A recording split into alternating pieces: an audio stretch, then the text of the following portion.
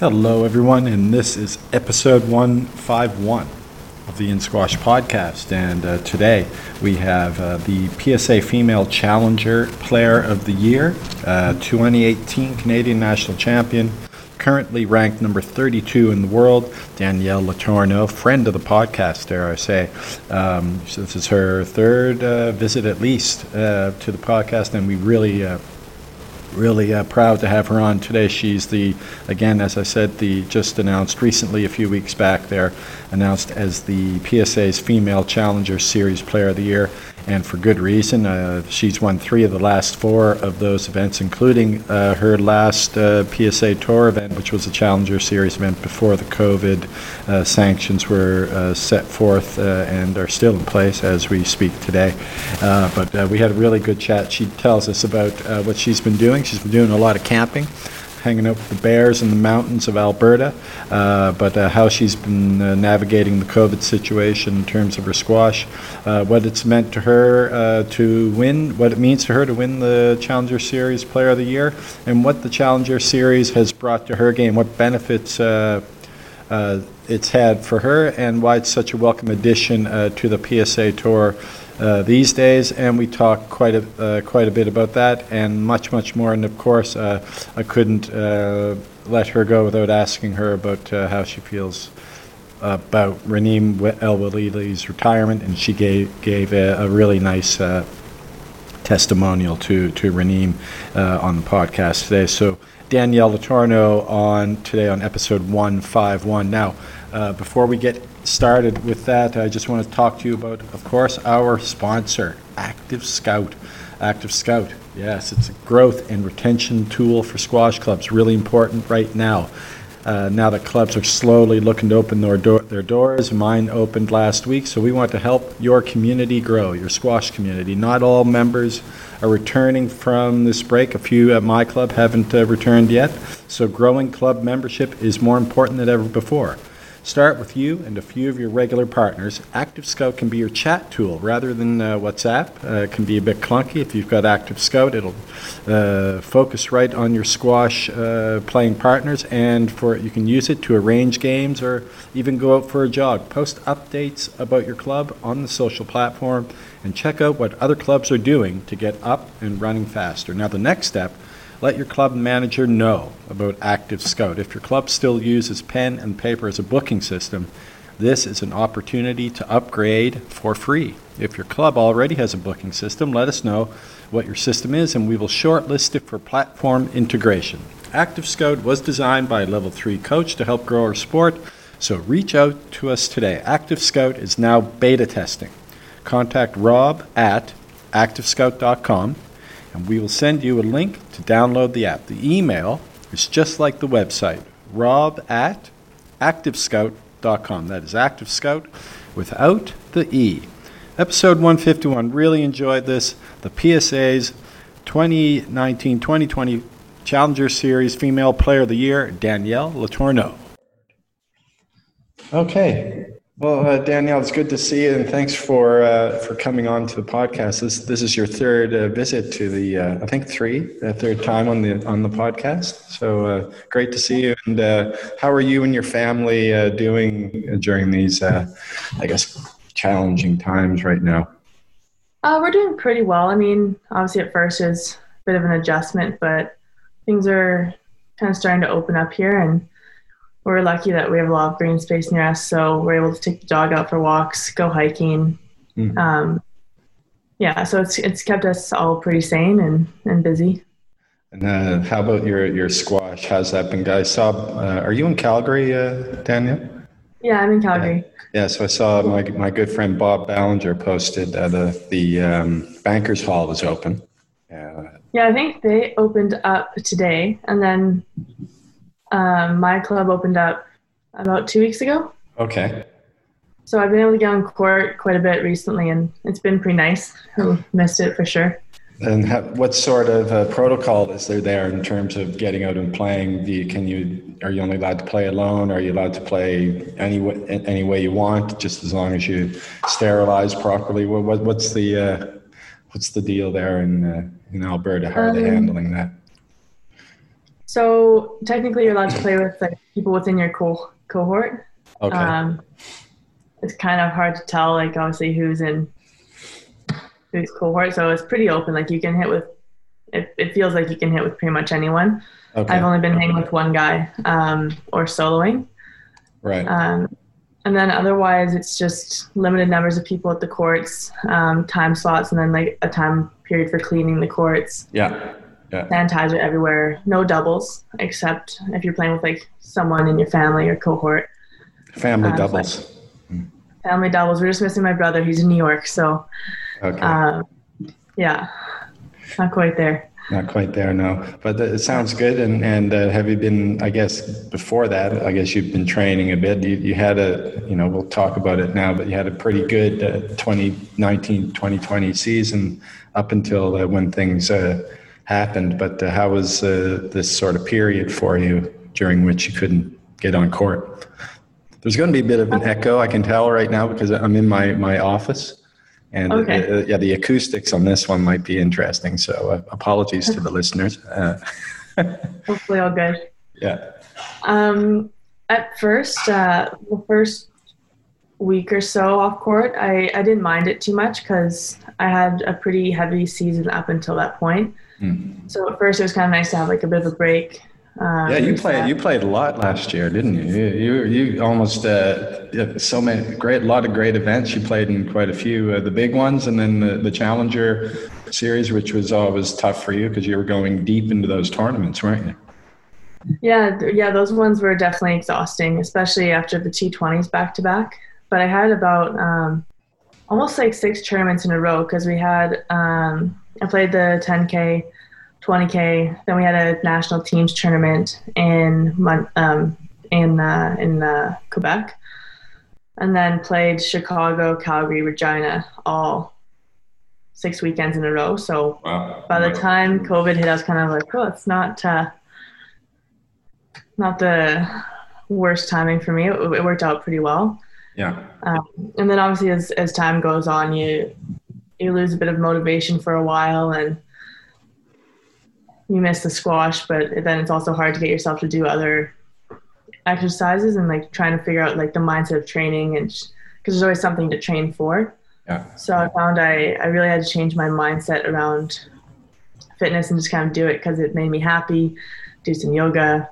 Once you could do some group things, like I'd work out with friends like from a distance or through Zoom, and that kind of helped get through that time. But yeah, that's fun. Like doing that's I'm sort of doing it, probably not to the same degree as you, but like that Zoom training kind of thing. And I've been following a couple of, I think it was Laura Massaro put on some good stuff there on the Twitter. She put up her own training sessions, live ones, and Nick Matthew did a couple. So they were pretty tough, and but you could do it as they were doing it, which was interesting. So. Yeah, well, it's good to hear that you hit the ground running, I guess, but it's still tough not being able to get out there and compete right now. Yes and no. Like I'm definitely very excited for when I can compete, but right now it's nice. It's kind of like going back to summer training and easing your way in, work on some things, build up, and I'm just happy to hit the ball. Like it's even if I'm not getting the full competition, it's just nice to hit a little bit and get my coach watching through FaceTime, so that makes it you feel like you can still work towards something, but you're not rushing anything. And yeah, I keep forgetting like when you're on lockdown and all this stuff, you really don't know what day it is. I've forgotten it's the summer, right? Yeah. So it is that kind of period where you wouldn't normally compete anyway. So yeah, it just took a while to get to like this point mentally, or feel a bit motivated, and it wasn't really until I got on court a bit consistently that I felt motivated. So it's been a few months of just trying to just have fun, enjoy staying active in any capacity.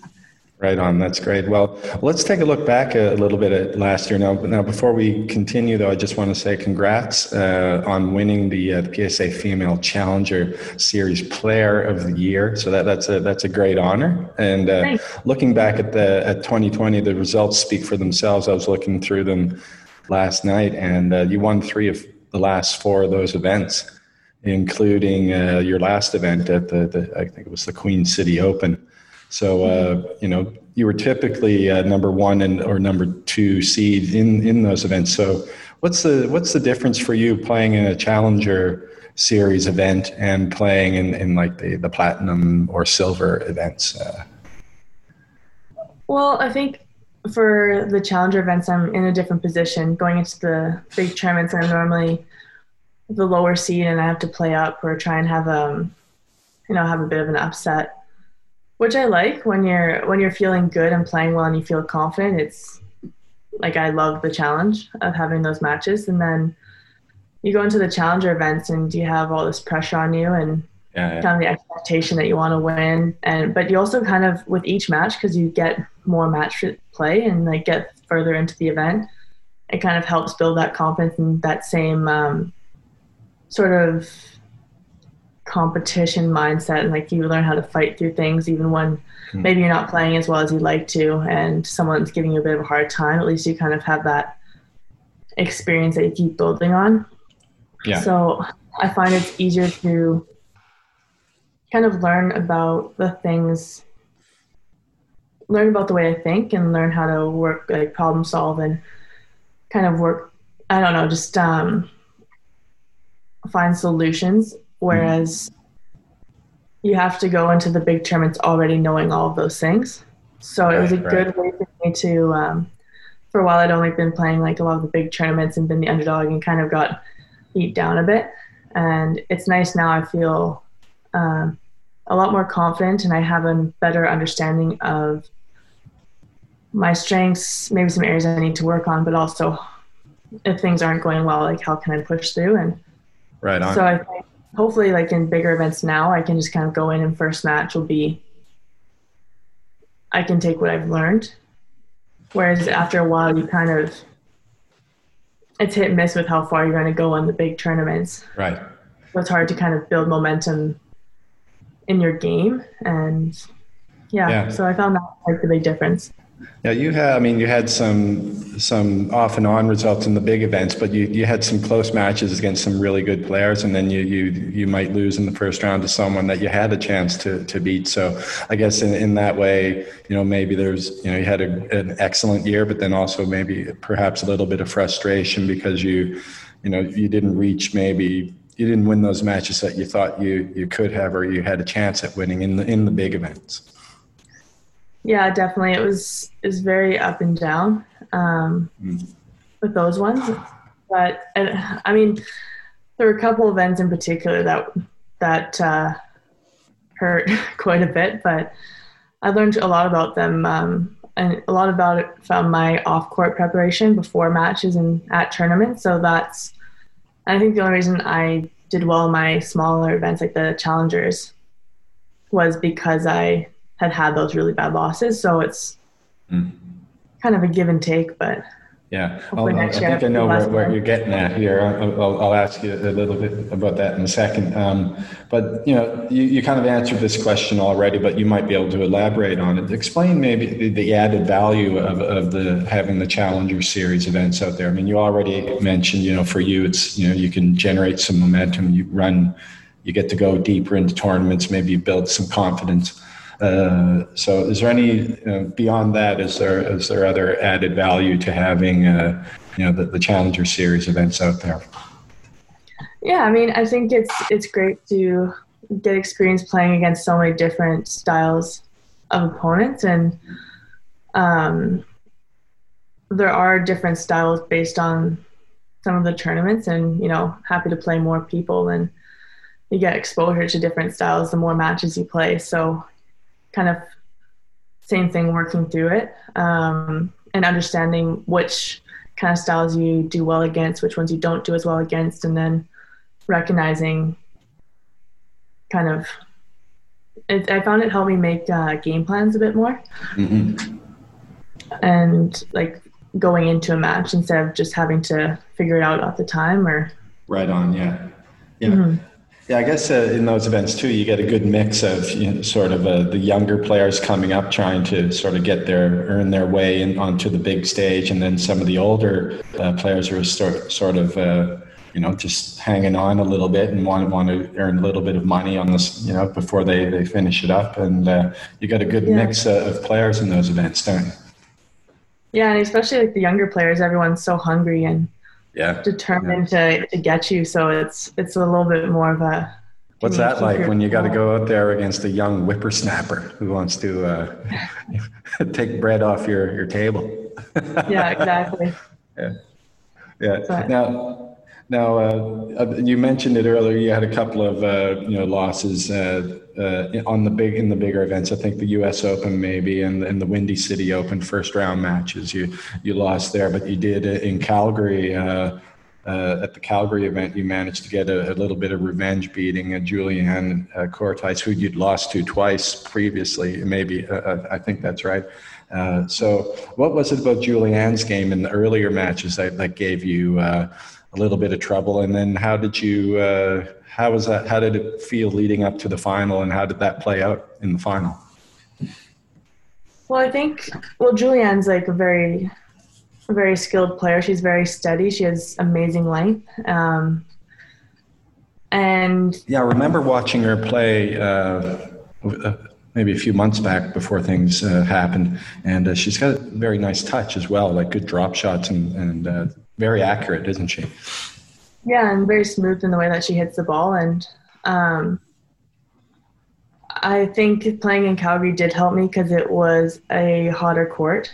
And so, some of the length comes back up, and then I'm used to those conditions, and I had the crowd on my side, so that helped me a lot in Calgary. And I played her enough that I finally kind of like figured out the game plan after the third try. Yeah. But I definitely struggled playing her on at US Open in Chicago, a bit more dead courts, the glass court, and learning both the way how to move around her and then also anticipating her length, because she's very good at making it die, and on a dead court you just have to be a bit sharper and consistent, and I wasn't in those days. But I think a lot of it in Chicago was my preparation going into the match. I was a bit distracted with some external factors, and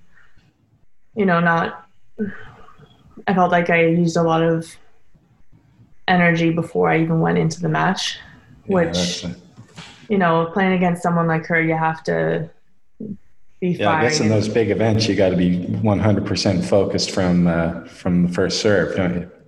Yeah, and so I found that going into the Calgary, because it was like literally a week later, I was a lot better at managing my energy, which is something I was a bit concerned about being at home, because you go to the venue, you see a lot of people, you want to talk, you want to socialize, and I may be a bit too social for my own good sometimes. So I really tried to like keep to myself and make sure I saved up all the energy I had for each match, and especially hers, like kind of anticipating what was coming.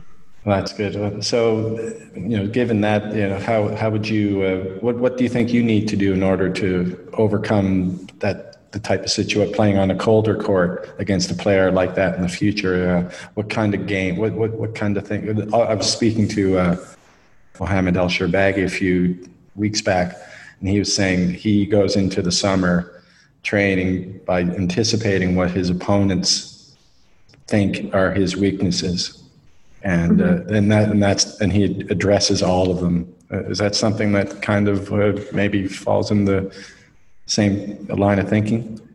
Yeah, a little bit. I'll look at my weaknesses and trying to tweak them in my solos and practices, and then also with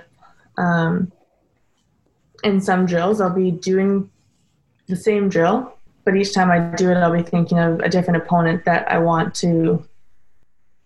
And like how I would execute even my length. Like, am I going to pace? Am I going to lift? I'll kind of adjust the drill on who it is. So then I learn how to get a bit more, get better ball control and can visualize it a bit more throughout the whole summer. So then if I end up coming against any one of these people or someone who plays similarly to like a specific style, at least I already have practiced the solution. Whereas I think before it was like, okay, I understand what this person might do. I understand where my weaknesses, my strengths are. But having a very thought out plan that feels practice, it's not just like, okay, this is my plan and I've never done it before. Right. So I think it's now like, okay, I've practiced this plan, so I know how to execute it. And so I think by playing these tournaments and getting a better understanding of, you know, how I match up against different styles, I am starting to kind of find solutions, or at least work towards some of those new skills that I might need next year. Right. Well, hopefully for a court like that, yeah. That makes sense. Yeah. Well, yeah, it should be interesting. Hopefully, maybe October or November, we might get a start date. Hopefully. Yeah. Now, I'd be remiss if I didn't ask you about two people, two women who I think are very important in your squash life. Of course, one being Sam Cornett. She retired recently, and the two of you were teammates for a long time, played against each other, with each other, traveled the world together. What was Sam's impact on you as a player growing up in Canada, playing junior and senior level squash, and just some final, maybe some testimonial to Sam? Well, I mean, Sam's always been such a leader, and like both with her work ethic and how she's on court and how she represents herself, like she's always very collected, positive, upbeat. So if you're playing against her, you know she's going to work really hard and always be pretty fierce on court, but always fair. Like it's so she's always been someone to like look up to and admire in that way, but she has also really pushed me as a competitor to be better, and both in how I play but also in how I act. And and especially as a teammate, like she's the best teammate you could have. She's like so supportive, such a great person to be around, and she's one of those people who lifts you up and like holds you to a higher standard. And definitely miss her on tour. It's well, yeah, you guys probably were joined at the hip at a lot of these, traveling the world together. The Canadian girls doing so well, especially recently. And she left the game sort of at the top of her game. I mean, national champion, right? She was playing really Canadian, well. Yeah, and then she left it, but she left a great legacy for Canada. So she did. Yeah. A funny story about Sam is that we love stories here. Sean Deliere has had quite a few funny ones. Leave us with one about Sam, please. I'll leave you with a good one. Nothing too crazy, but we were sharing a hotel room. Like we requested to stay together, and then the draw came out, and first round playing against each other, and you're just hanging out in the hotel room, kind of slightly trash talking, but also just having fun. But she actually gripped my racket for me that day before we played each other. Shows how. Okay. Yeah. So how did it feel? How did it feel? Did it start slipping in the middle of the first game? No, she did a great job. Okay. Yeah, if I allowed my friends to grip my racket, I'd probably the grip wouldn't last long, I don't think. They'd use that as great. That's just a testament to the professional and the friendship, the professionalism and friendship between the two of you. Yeah. If you let her grip your racket, that's great. Good story. Well, she was nice enough to do it for me, so that was good. Yeah. And also, obviously, now I read this great piece in Sportrageous. They just came out a few days ago on you. It was a nice write-up. And in it, you mentioned that Raneem El-Wailly was your favorite player. I'm not sure if at the time of the interview she had announced her retirement or not, but sadly, recently she has. And leaving at the top of the game, I mean, there are players that I'd love to watch before I play my league matches. One of them is Amir Shabana. The other one is Raneem. I mean, just the way she moves around the court, what she can do with the ball, the professionalism. I mean, they're almost the same, the two of those. Amir and Raneem, the way they play the game, and just such a class personified. So, describe Raneem, the impact she's had on you as a player, and maybe your experiences with her on tour over the years. Oh, well, huge impact. She's just incredible to watch. The way she plays the game and like wanting to, mimic that, it's like close to impossible. It's just, she makes it look so easy and so just beautiful in the way she plays, but also the way she is on court. Like, I remember reading Rachel Grinham's tweet about her and saying, getting the Spirit of Squash award that, all the players vote on, and the fact she's been number one in the world and won that multiple times just shows like how she's such an amazing person for the sport. And I think has really helped grow it. And then for me, like personally, like apart from watching her, I got on court with her in November and got to just play a couple condition games with her. And there were some things that I'd been working on or my coach has been trying to describe to me about like how to work on something. And this concept, like I was like, okay, I kind of understand what you mean, but I didn't fully, I wasn't quite there. Yeah. You get on court with her and she's going to do exactly that to you. Like the amount of pressure she puts on you, the quality of the shots, her movement, the speed. When you're on court with her, it's just a whole other learning experience. And I think out of all the hits I've had in my life, I've learned the most from like that 1 hour on court with her. Wow. And it's really stuck with me for the last few months, and just getting to know her a little bit better through this season, like just by spending a bit of time in Egypt and seeing her around once in a while, she's just one of the friendliest people you could ever meet. And I'm very grateful that I had this chance to get on court with her and like meet her and talk to her a bit before she retired, and super excited for her. I am like for her and Tarek. Like I'm so excited for next chapter. Well, they recently got inducted into they're in the Guinness World Book of Records now. Oh, really? Yeah, for being the first squash couple to be world champions. Okay, yeah. Married world champions. Yeah. Mm-hmm. No, it's awesome. Yeah.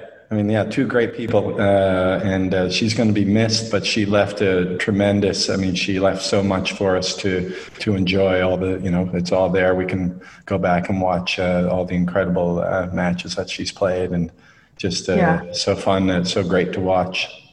Yeah, I think I'm still in denial. But, I can't believe it. I mean, she's number one. So to leave at the top of the game, I guess, that's the way to do it. I think JP did it, your other favorite player as well. He left when he retired, he was number one in the world, I think. Mm-hmm.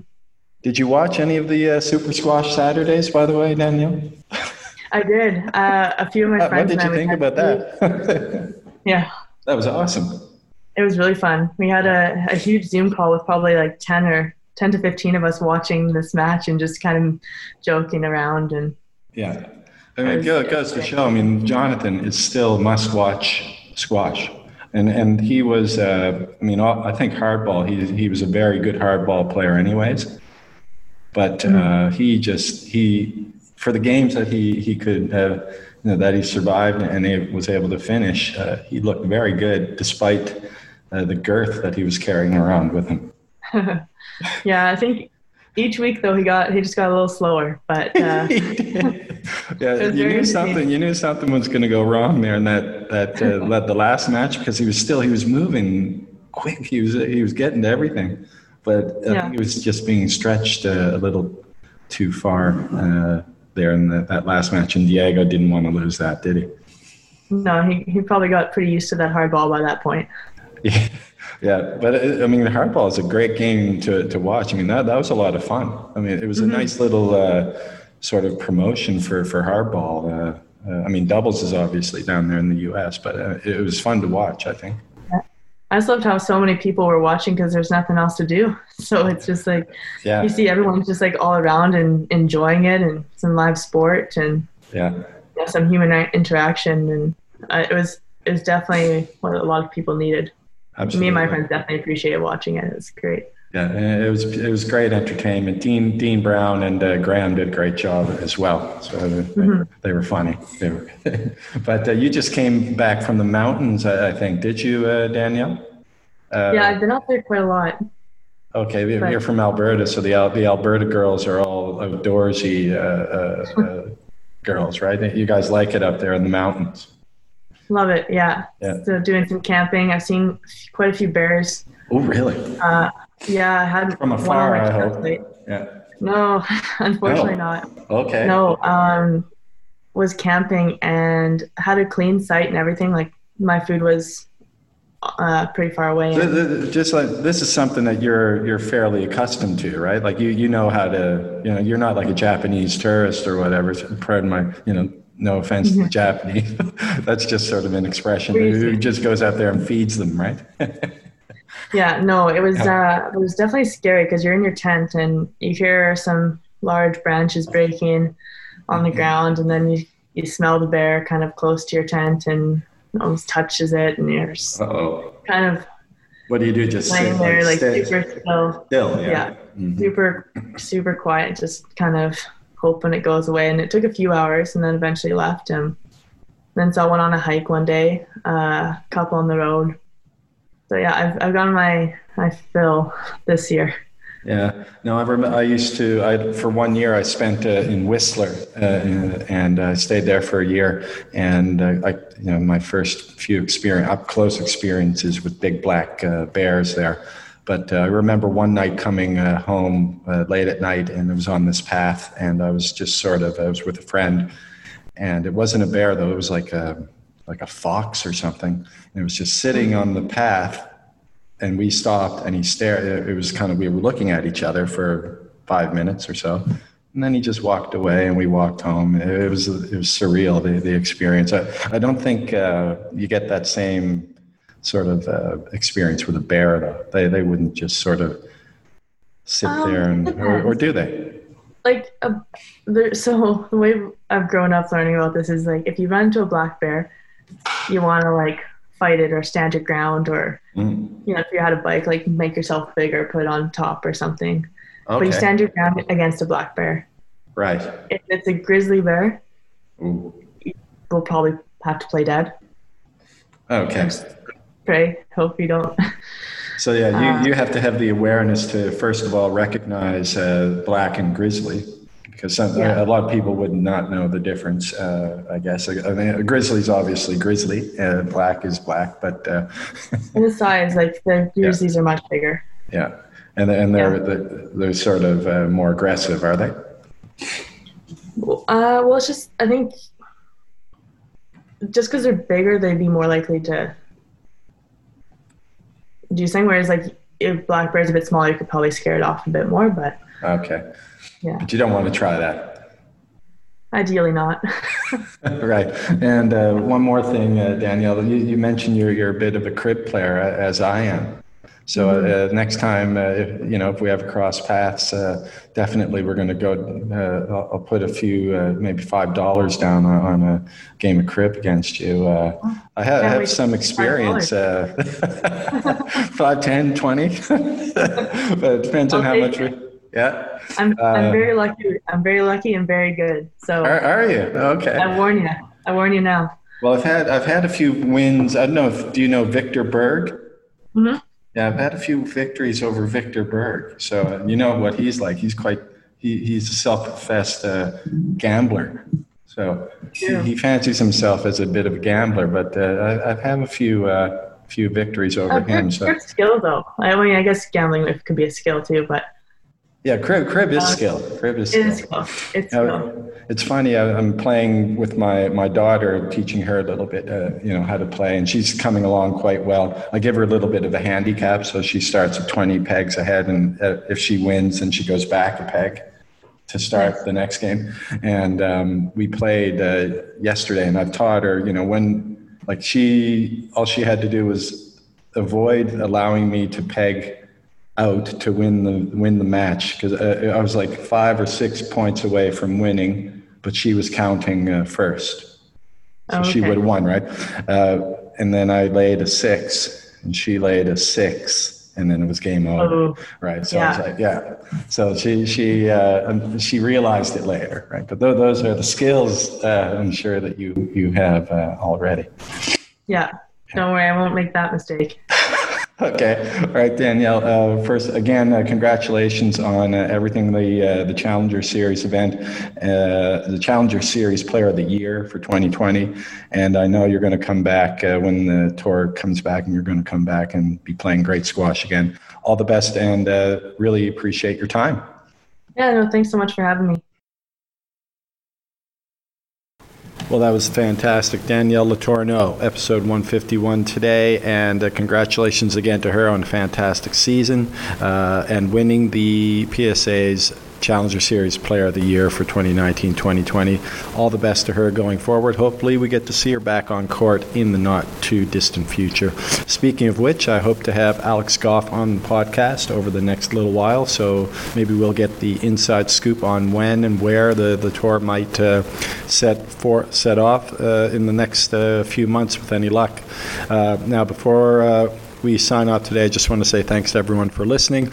We've got some great podcasts coming up, so stay tuned for those. Please share the podcast with your friends. Share it on whatever social media platform you use, and give us a like. It's available on all podcast apps, so you can give us a like, share it with your squash community, share it on Active Scout. If I think that's one of the functionalities of that app. So, anyways, again, thanks everyone for listening. Take care now, and all the best with your squash. I hope you do get back on the court soon. I was on court last week. It went really well. And I'm looking forward to getting out again tomorrow. So with any luck for you, if you're not playing now, hang tight, keep on training, keep on watching squash on PSA Squash TV and YouTube, and you'll be able to hit the ground running soon as well with any luck. Take care and have a great day. Goodbye now.